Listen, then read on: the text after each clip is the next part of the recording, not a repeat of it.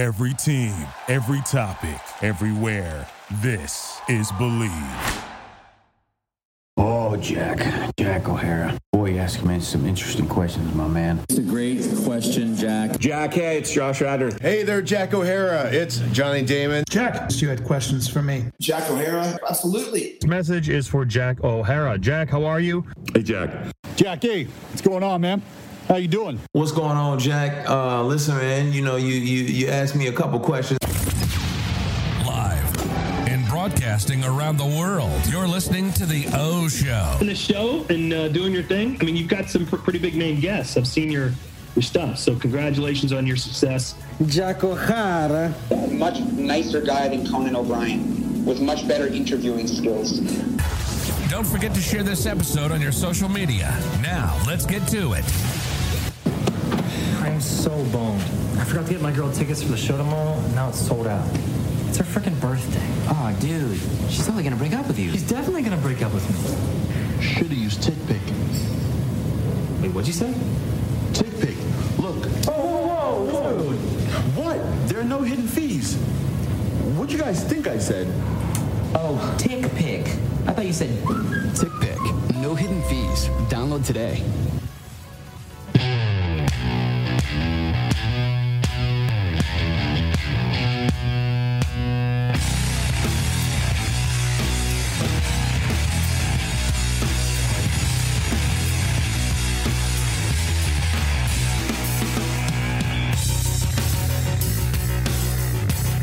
Welcome back to the O Show podcast, ladies and gentlemen, episode 473. We are presented by Mayweather Boxing and Fitness in Scottsdale. Remember to use that promo code capital BLEAV50 to use that 50% bonus using betonline.ag. We have Barry Katz in the house today. And if you don't know who Barry is, then where the hell have you been, really? How's it going, man? I feel good. I'm honored to know that there were 472 guests before me that made the cut, and I really feel like a winner today. I feel like I've really won the lottery, being the 473rd person to come in. What's my prize? I don't know what it is. Man, I'm so excited to talk to you today, man. There's so many things I wanted to pick your brain about. I know.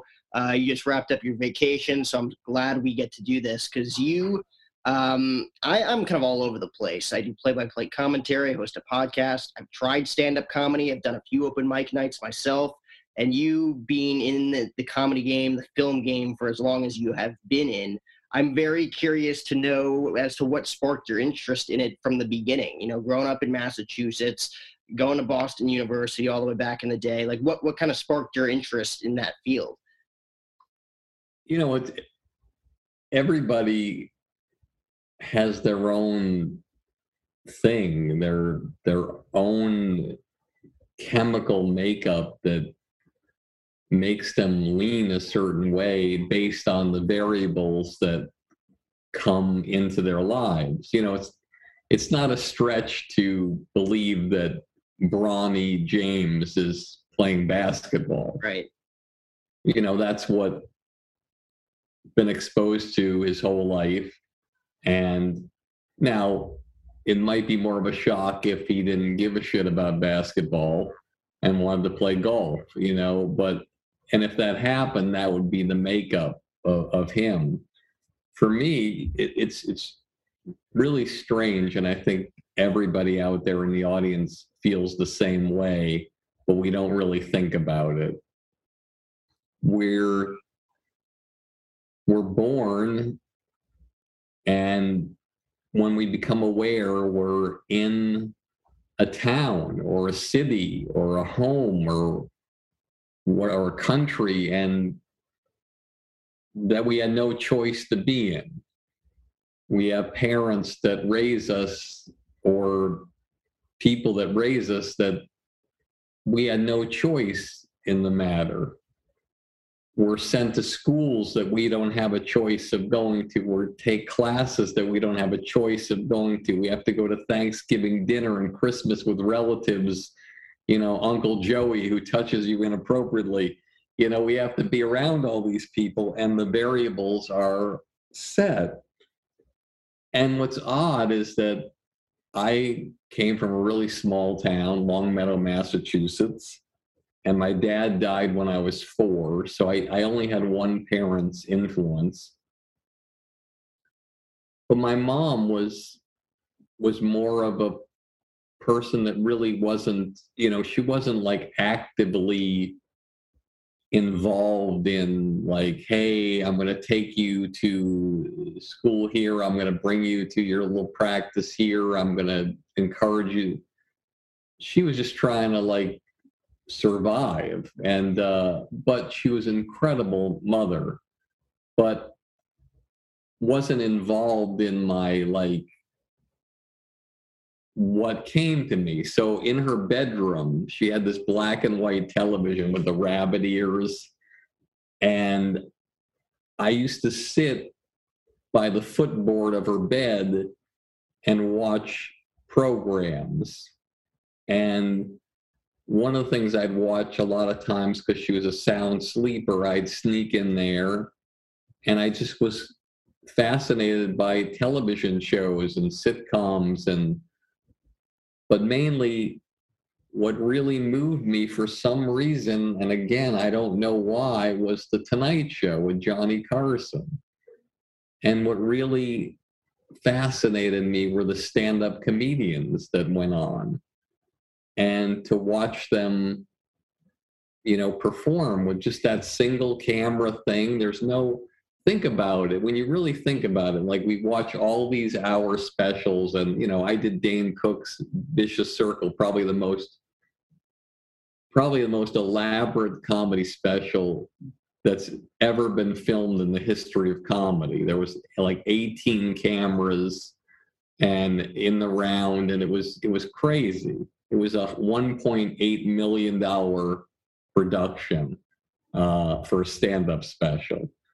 And when you think about it, and it obviously it helped propel him, but back then it's very similar to how it is now on social media, where it was just one camera from the hips to the top of the head and a person talking to you in black and white in my television.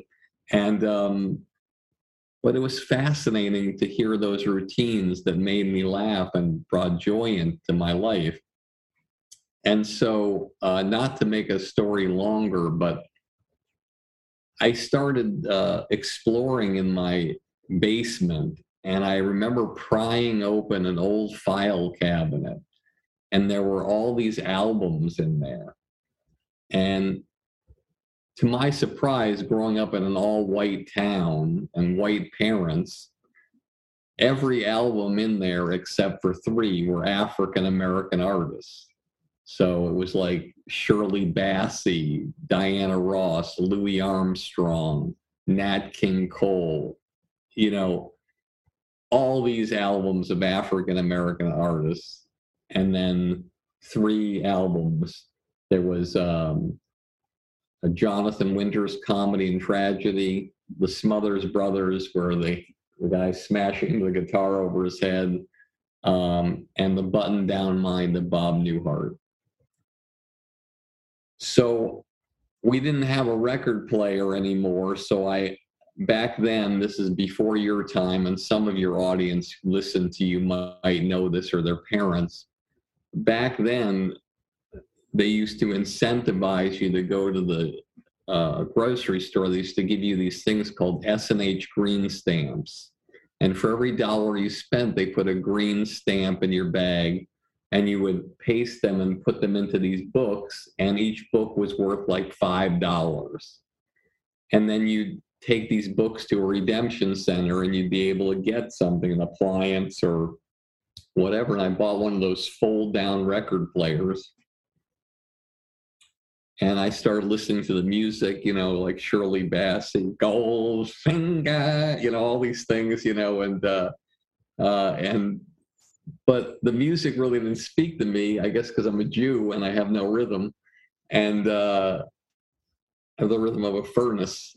So I just, I listened to the comedy, and Jonathan Winters was a little crazy for me. The Smothers Brothers were cool. It was musical comedy, though, which brought me back to my roots of no rhythm. And Bob Newhart kind of spoke to me because he was just like, he was doing dialogue humor, which he was doing these conversations with people that weren't there. And he never did the voices of the people.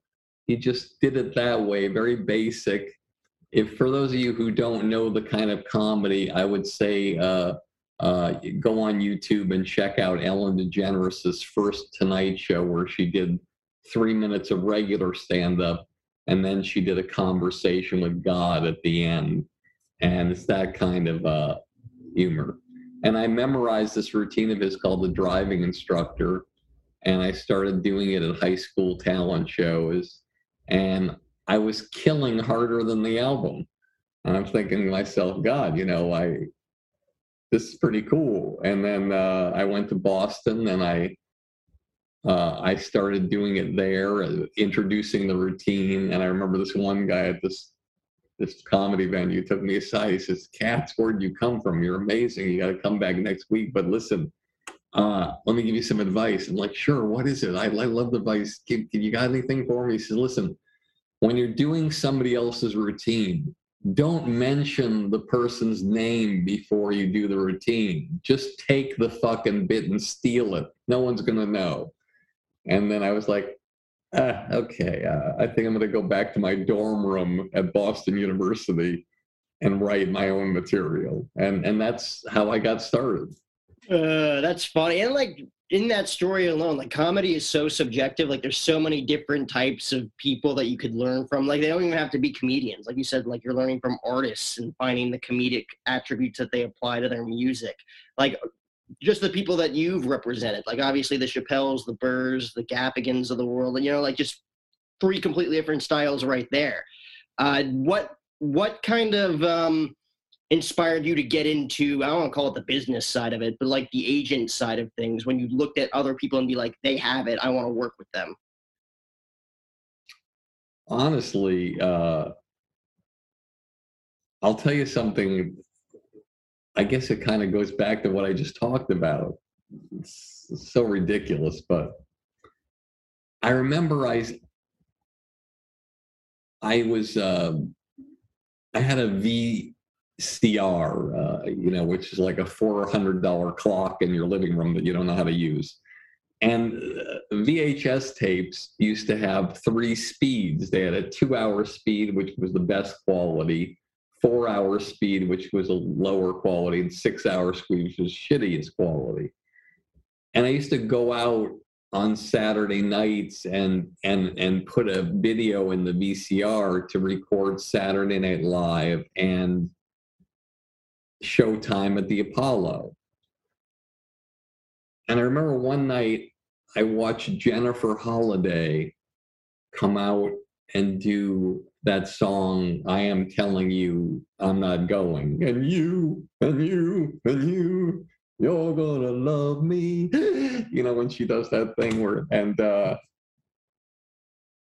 and she was getting like a standing ovation after a minute. People were going fucking crazy. And I'm like, God damn, where is the Apollo? I gotta represent comedians who can make people feel what she's making these people feel. And so when I got to New York, and that's another whole long story, I used to go to the Apollo all the time. I used to go to Harlem and look at comedians because to me, I don't know, it's weird. I never was around African-American people. But it's like I had to be in that scene. Like I'd go up there, I'd look like, I'd be walking these rooms, I'd look like the wagon driver in Roots, I'd be like, hey everybody, how you doing? Good to see you. And I'd be the only white guy there. As Jimmy Tingle once said in Boston, he said, I look like a line of cocaine on a black album cover. But their comedy spoke to me, and there was something about my personality or who I was that they felt just as safe around me as I felt around them.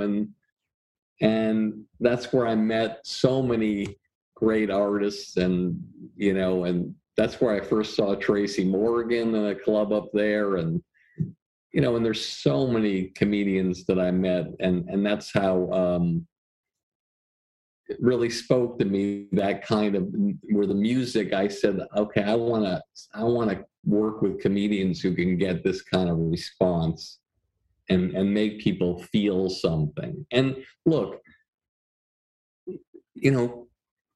comedy, the great thing about it is that there's something for everybody. There's some people who want to feel something in their heart when they hear something. There's some people who want to hear somebody talk about political issues, and that's what really excites them. There's other people who just love people who entertain them and don't make them think about anything. Just fucking make me laugh and don't tell me an opinion.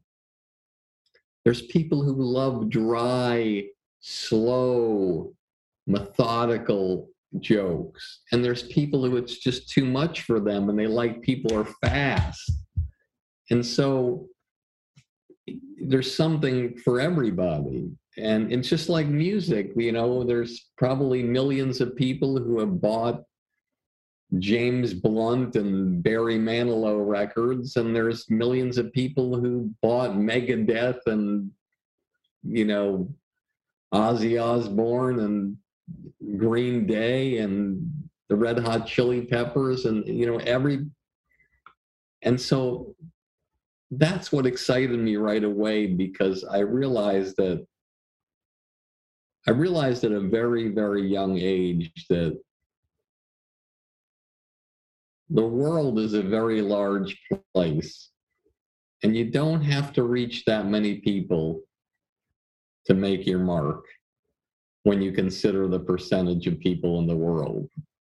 Like, you could literally take, Jack, you could take your whole studio and paint it entirely black, ceilings, walls, everything. And you could leave like one little speck that's white. And if we use that as a metaphor for the world, and you only reach that one little speck, you'll be a fucking millionaire.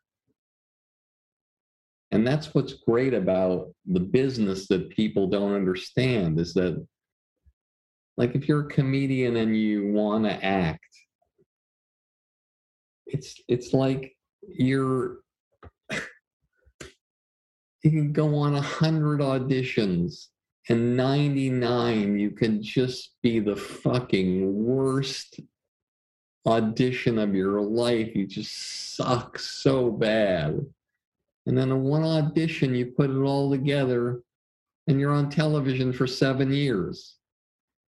And nobody cares about the 99 times. You can be a comedian, you can bomb 99 times in a row. And then that 100th time you put it together and you start doing something that's like, holy shit.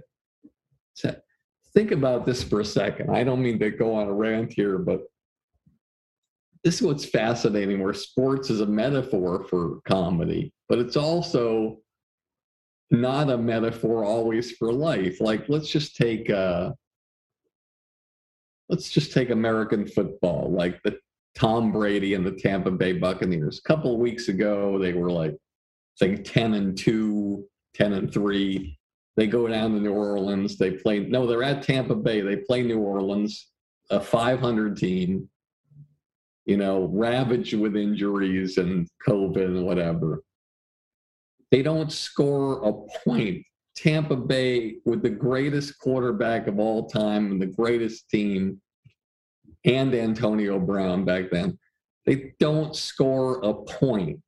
Now, to put this in perspective for you and the audience listening, there's 53 or 55 players on a football team. We could have wheeled in 55 coffins and lined them up for every play, and they would have scored just as many points as the Super Bowl champion Tampa Bay Buccaneers. How the fuck is that possible? And it's possible in life, and the way it relates to comedy is that you could be the greatest comedian in the world. You could be Dave Chappelle, and you can go into a show and you can you lay an egg. But people don't shut you down because you have a lineage, you have a legend that's followed you. So you have a bad night or whatever. They know you're going to come back and win again. And if you're a comedian also, and you're setting goals for yourself, and you're moving up the ladder, and you've had your best set of your career, it's like you're climbing up a mountain and you're on that ledge, and you see what that ledge feels like. But then the next show you bomb and you fall down. That's okay, because you can still see the ledge that you were on before, and you can get to that ledge again. And then when you're up on that ledge, you look to the next ledge. And then if you fall again, you still see, you've done it. The other side of the coin where it doesn't work for life is like, let's say Tampa Bay, what are they, 10-4 now, 11-4. Let's say they're 11-4 now, okay? If you got a job at a pizza shop, okay, and you made 15 pizzas and 4 of them go out and they're completely wrong, you're fired. Tampa Bay Buccaneers, 11-4, they're like the head of their division. They're in the playoffs. They're going to get a bye probably. It's like, but in real life, you can't fuck up like that. So the people listening who want jobs in the entertainment business, let's say you want to be an assistant to somebody at an agency, you can't fail 4 out of 15 times. You're fired. There's 1,000 people waiting to take your place. But if you're a comedian, you can fail 4 out of 15 times. Stuff that doesn't fucking matter. Because you got the next time. No one cares. No one cares. No one cares you've bombed in front of 200 people. You do your first Netflix special, you're going to reach millions of people. The first time you do an hour special, you're going to reach more people in the first airing, just the first day, than the entire amount of people that watched you throughout your entire career. And probably 100 times more than that. So that's what's great about our business, is that in comedy, we have the opportunity and the possibilities are endless. Look, Jack, you're doing your podcast, right? You know your numbers. You don't have to tell me your numbers. So we look at things with 2 lenses, okay? One lens is you look at your numbers and you're like, fuck, I'm a fucking loser. I've done 473. I can't believe I got Katz on. This is going to really knock the ratings down. I got 473 things, and look, I've only reached this many people. What the fuck? I mean, I'm killing myself here. I put hours and hours into this. I am a fucking loser. And then the other side of the coin is you look at the numbers and you're like, holy shit, 473 episodes ago, I had 0 listeners and 0 people watching me. And now, look how many people I have. I'm fucking killing it. I am Jack O'Hara, motherfuckers. So it's the lens of how you look at things as an artist, and the people that look at the lens through the glasses that show that things are not going well are normally the ones that are never going to do well.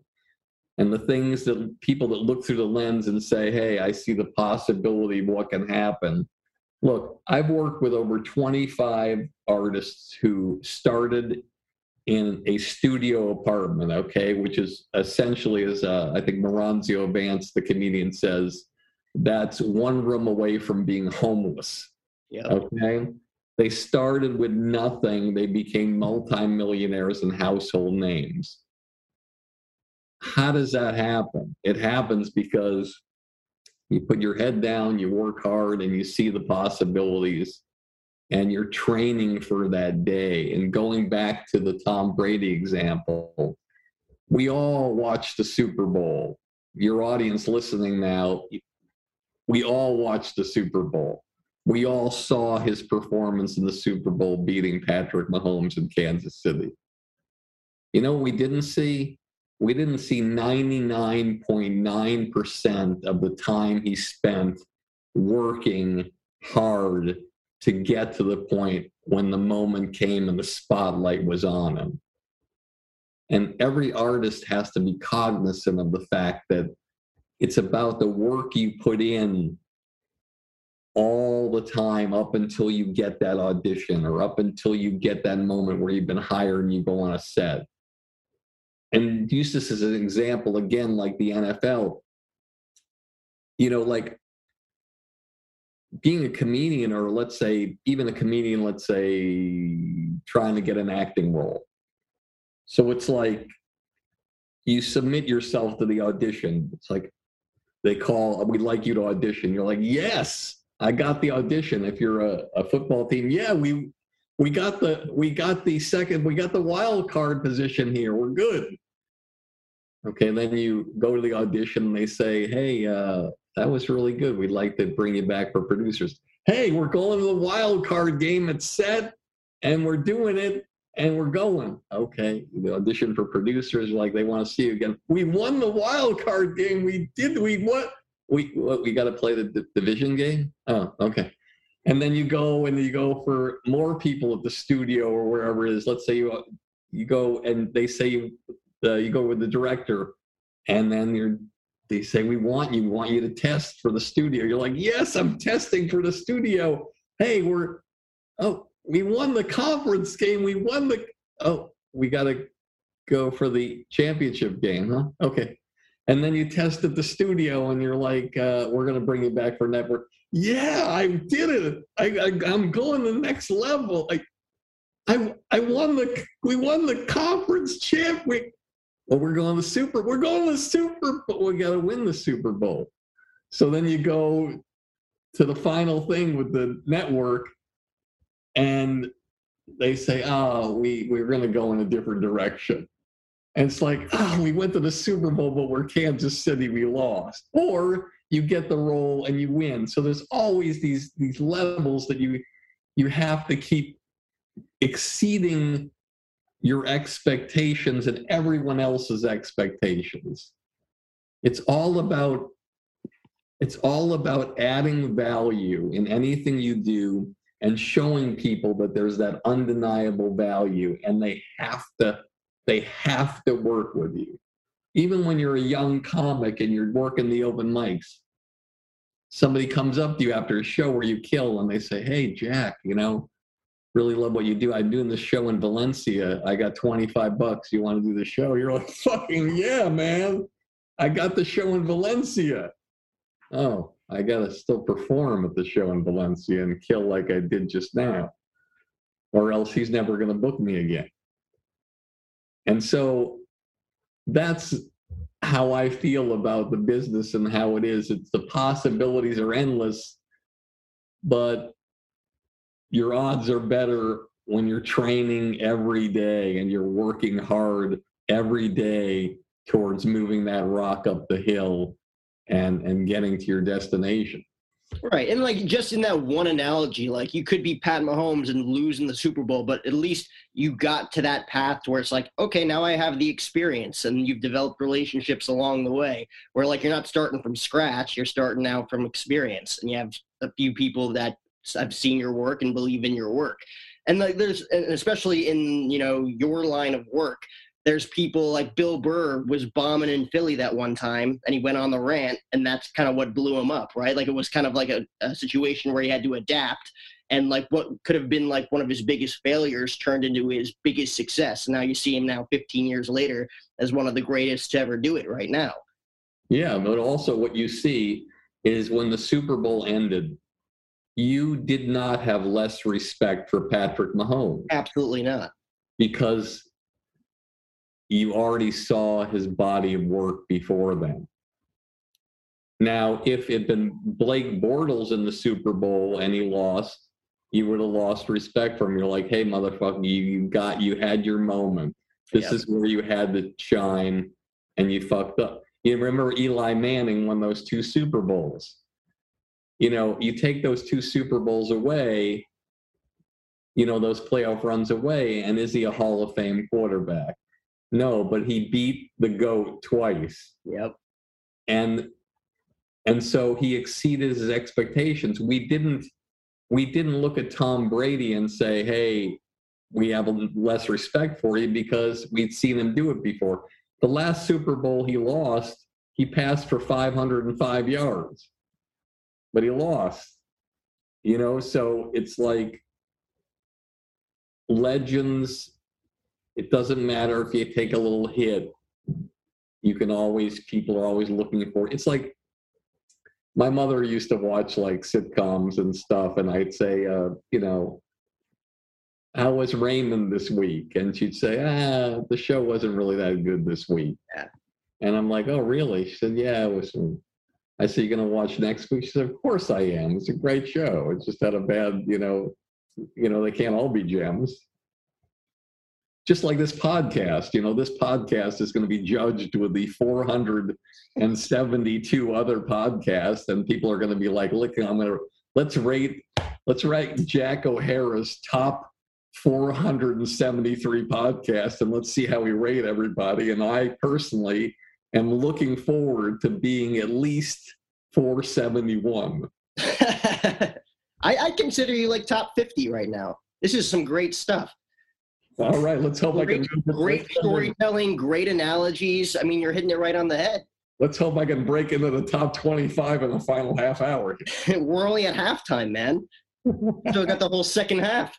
Thank you for that halftime speech. But that's so interesting because, like, I mean, you represented Chappelle for 8 years, right? Like, he is undoubtedly said to be one of the greatest comics ever, even, you know, the comics approval, too, with everybody in the industry. Like, he is one of the greatest ever. In those early years, though, did you see him drop eggs? Did you see him bomb at certain places and, like, just have to pick himself back up? Like, did he have any early on failure moments before he took that long hiatus? Of course. I mean,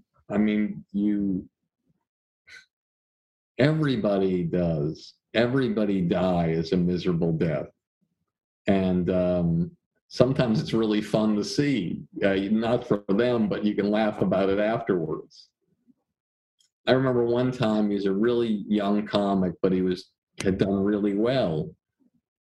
And somebody in the crowd at the Boston Comedy Club, which was a club that I had for a long, long time, legendary place in New York City, where he started there in New York. And I remember he went up and he was just, as a young kid, he was just working out material and just standing there thinking about stuff to say.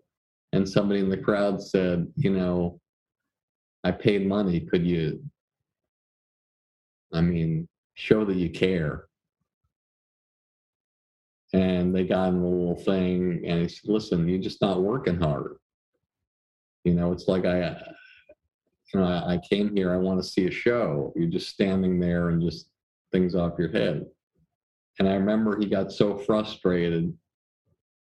He said something that he never said again. He said, why don't you look at my fucking bank account? And he dropped the microphone and walked off stage.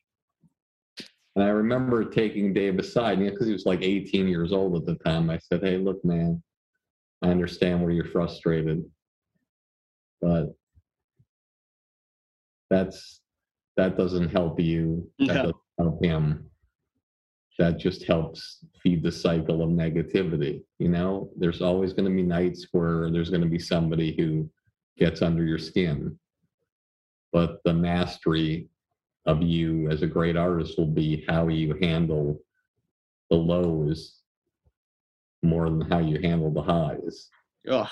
It's not like, it's probably written on caveman walls and cavewoman walls. Essentially, you can't judge somebody accurately by how they are in success. The way to really look at yourself in the mirror is how you handle the things that are the most difficult. And, you know, I've had a lot of things happen in my life that have been really, really rough, you know, and I think to myself, I mean, I'm sure they were rougher for other people. You know, I was married when I was younger, and my wife passed away. She was 23. Obviously, she's no longer here, so it was a more of a tragedy for her than it was for me. But you know, when you have a hole blown through you, whether it's personally or in your career, I mean, you essentially have a couple of choices. You can lay in bed and say, woe is me, or you can figure out a way to use what happened to you to inspire you to get to another place to where you can help more people or inspire more people or impact more people. There's always going to be people who don't like you. There's always going to be people that like you. If you think everybody likes Dave Chappelle, you're sadly mistaken. I love Dave Chappelle. My work with him, I mean, changed my life forever. I mean, I think I did 7 pilots at Disney. I think we did $400 million movies or something like that together. Just probably 40 television appearances before he was 18 and before he was 20. Just an amazing person. And then every time I'm around him and see him, it's incredible. And to stay on top as long as he has, I mean, you've heard the expression, everybody in your audience has heard the expression. It's not getting there, it's staying there. Yeah, it's fucking hard getting there. But it's definitely hard staying there because you have to figure out a way to do things in a way that sort of reinvent and bring your audience to another level. There's people that I love in the business that I haven't really seen in a while.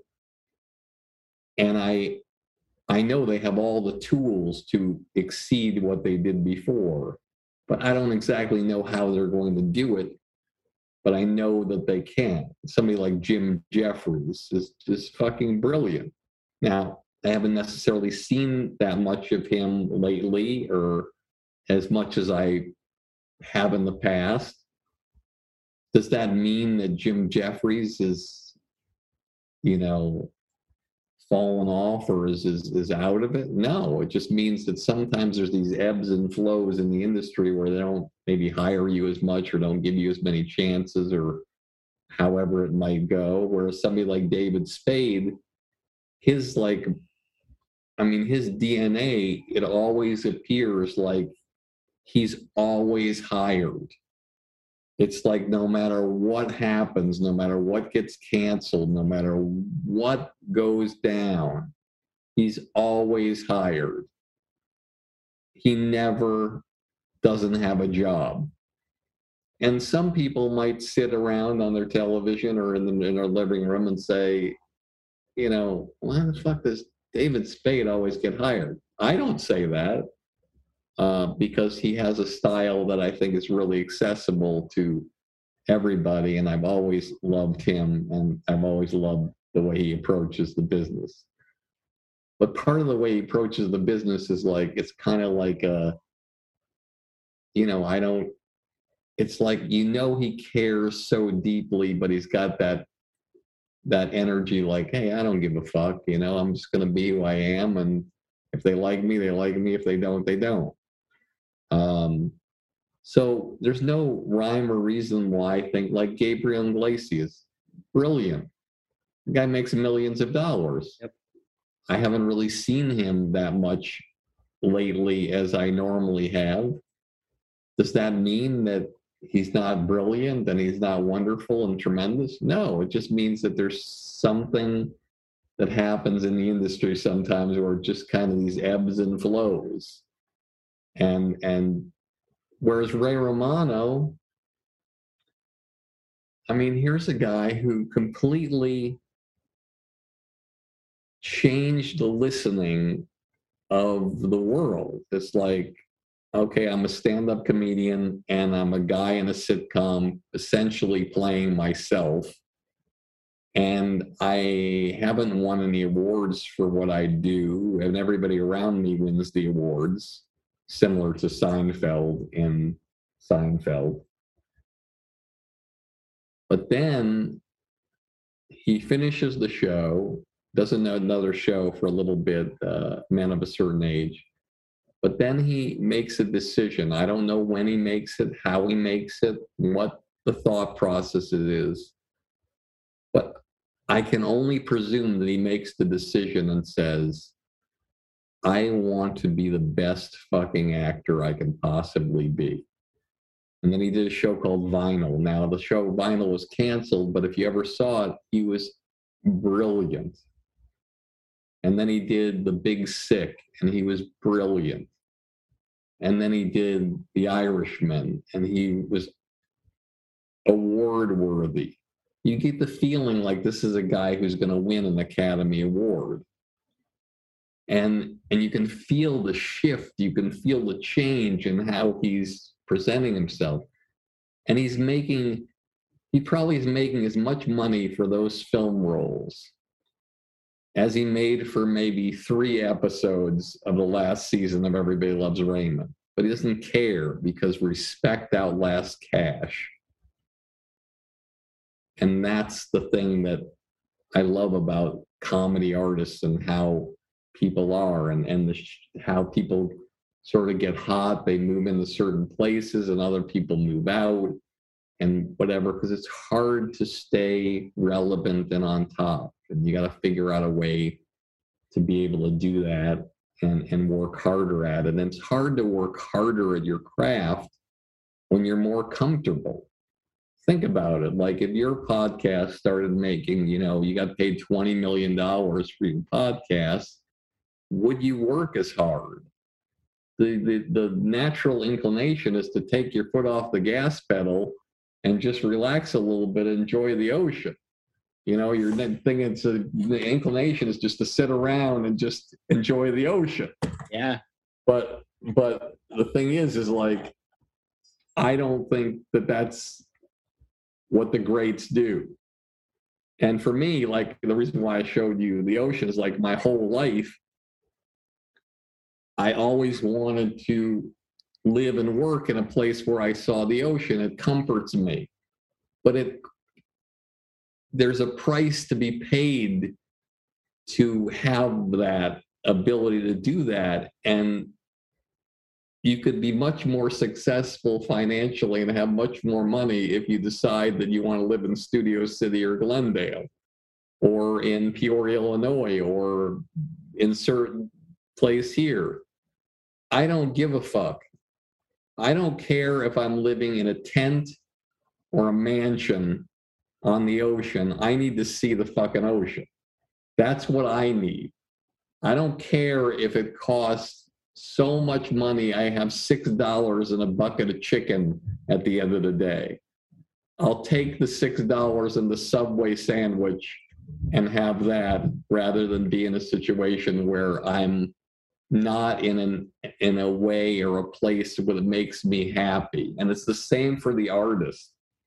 The ocean, for the example of the artist, is working in situations that make them feel creatively happy.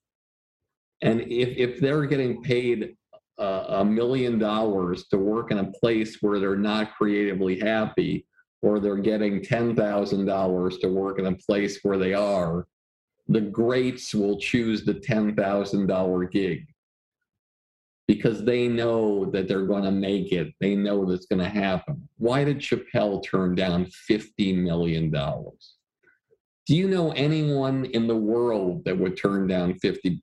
Do you know anyone in the world that would turn down 500? That forget that. Do you know anyone in your life that would, anybody in the audience, know anybody in your life that would turn down a suitcase of $50,000? Most people, not even 5,000 they'd walk away from. Why did he walk away? He walked away because he felt that he'd be more satisfied inside if he didn't take the money and do something that he wasn't feeling great about. And he could start doing the things that he did feel great about, that he had control over, that he had full control over. And he eventually knew that he would get his day in the sun. And 12 years later, he signed a $60 million deal with Netflix, and then it ended up probably being $120 million. And that $50 million seems inconsequential. And I think it's a great, great way to look at the world in the comedy business. Just do what you love, be true to yourself, work your fucking ass off. When no one's watching, work harder. And then when that spotlight shines on you and you fucking blow people the fuck away, and everybody in the crowd is like, who the fuck is that person? All the comics are saying, Jesus Christ, I fucking hate that guy. How did he do so well? All the waitresses and bartenders and busboys are texting the manager of the club who was in there that night. Then the manager's texting the owner of the club, talking about you. That's what you want. You always want to have that moment where you blow people the fuck away. And if you blow people the fuck away, you control your own destiny.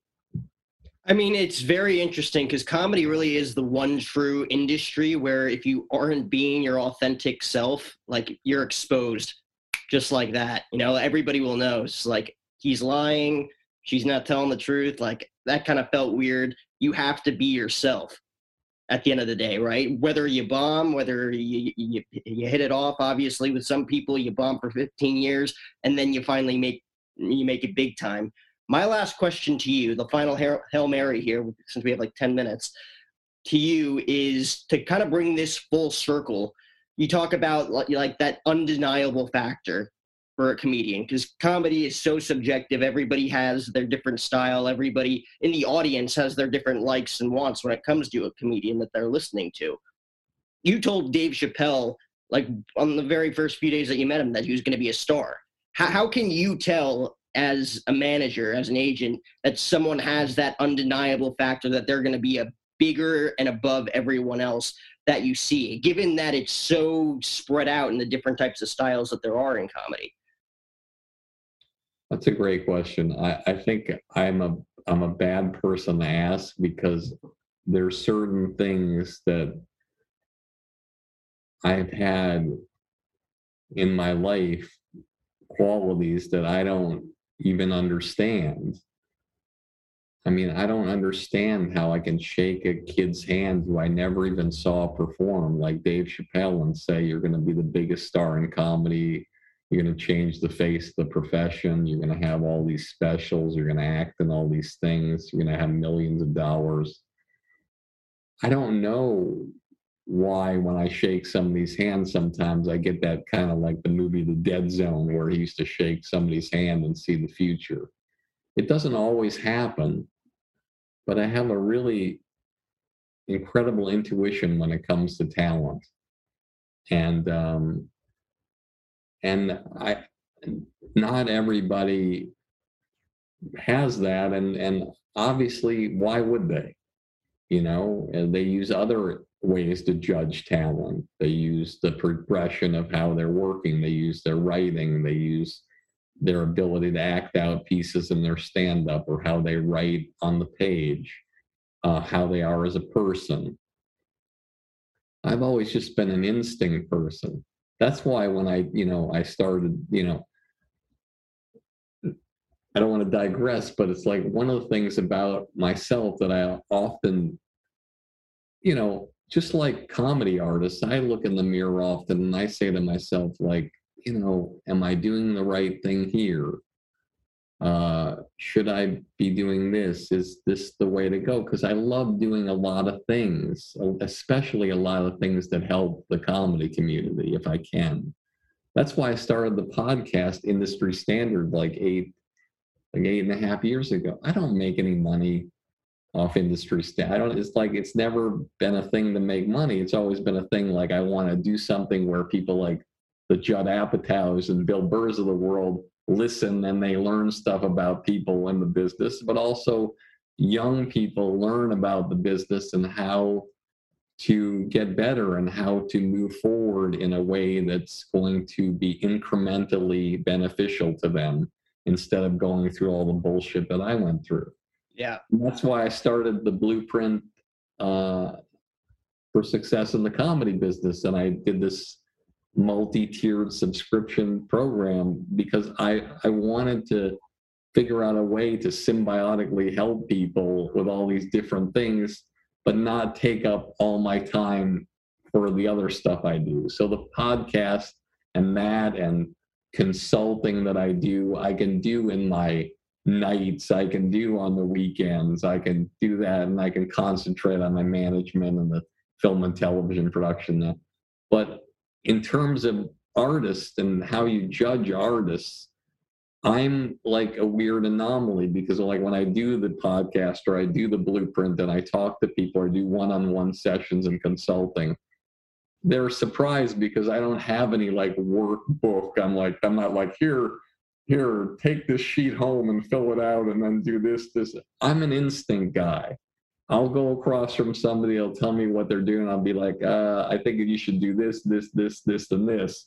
And then another person will be completely the opposite. Sometimes I'll be like, I don't even know why I'm telling this, but I think you should do this. This is the way I think you should do it.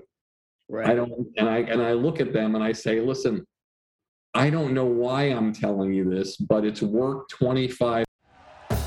Thank you for listening to Believe. You can show support to your host by subscribing to the show and giving us a 5-star rating on your preferred platform. Check us out at Believe.com and search for BLEAV on YouTube.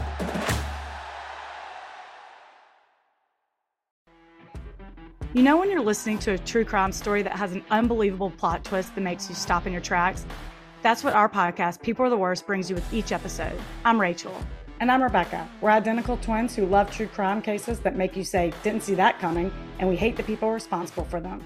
Listen to People Are the Worst now on Apple, Spotify, or wherever you get your podcasts.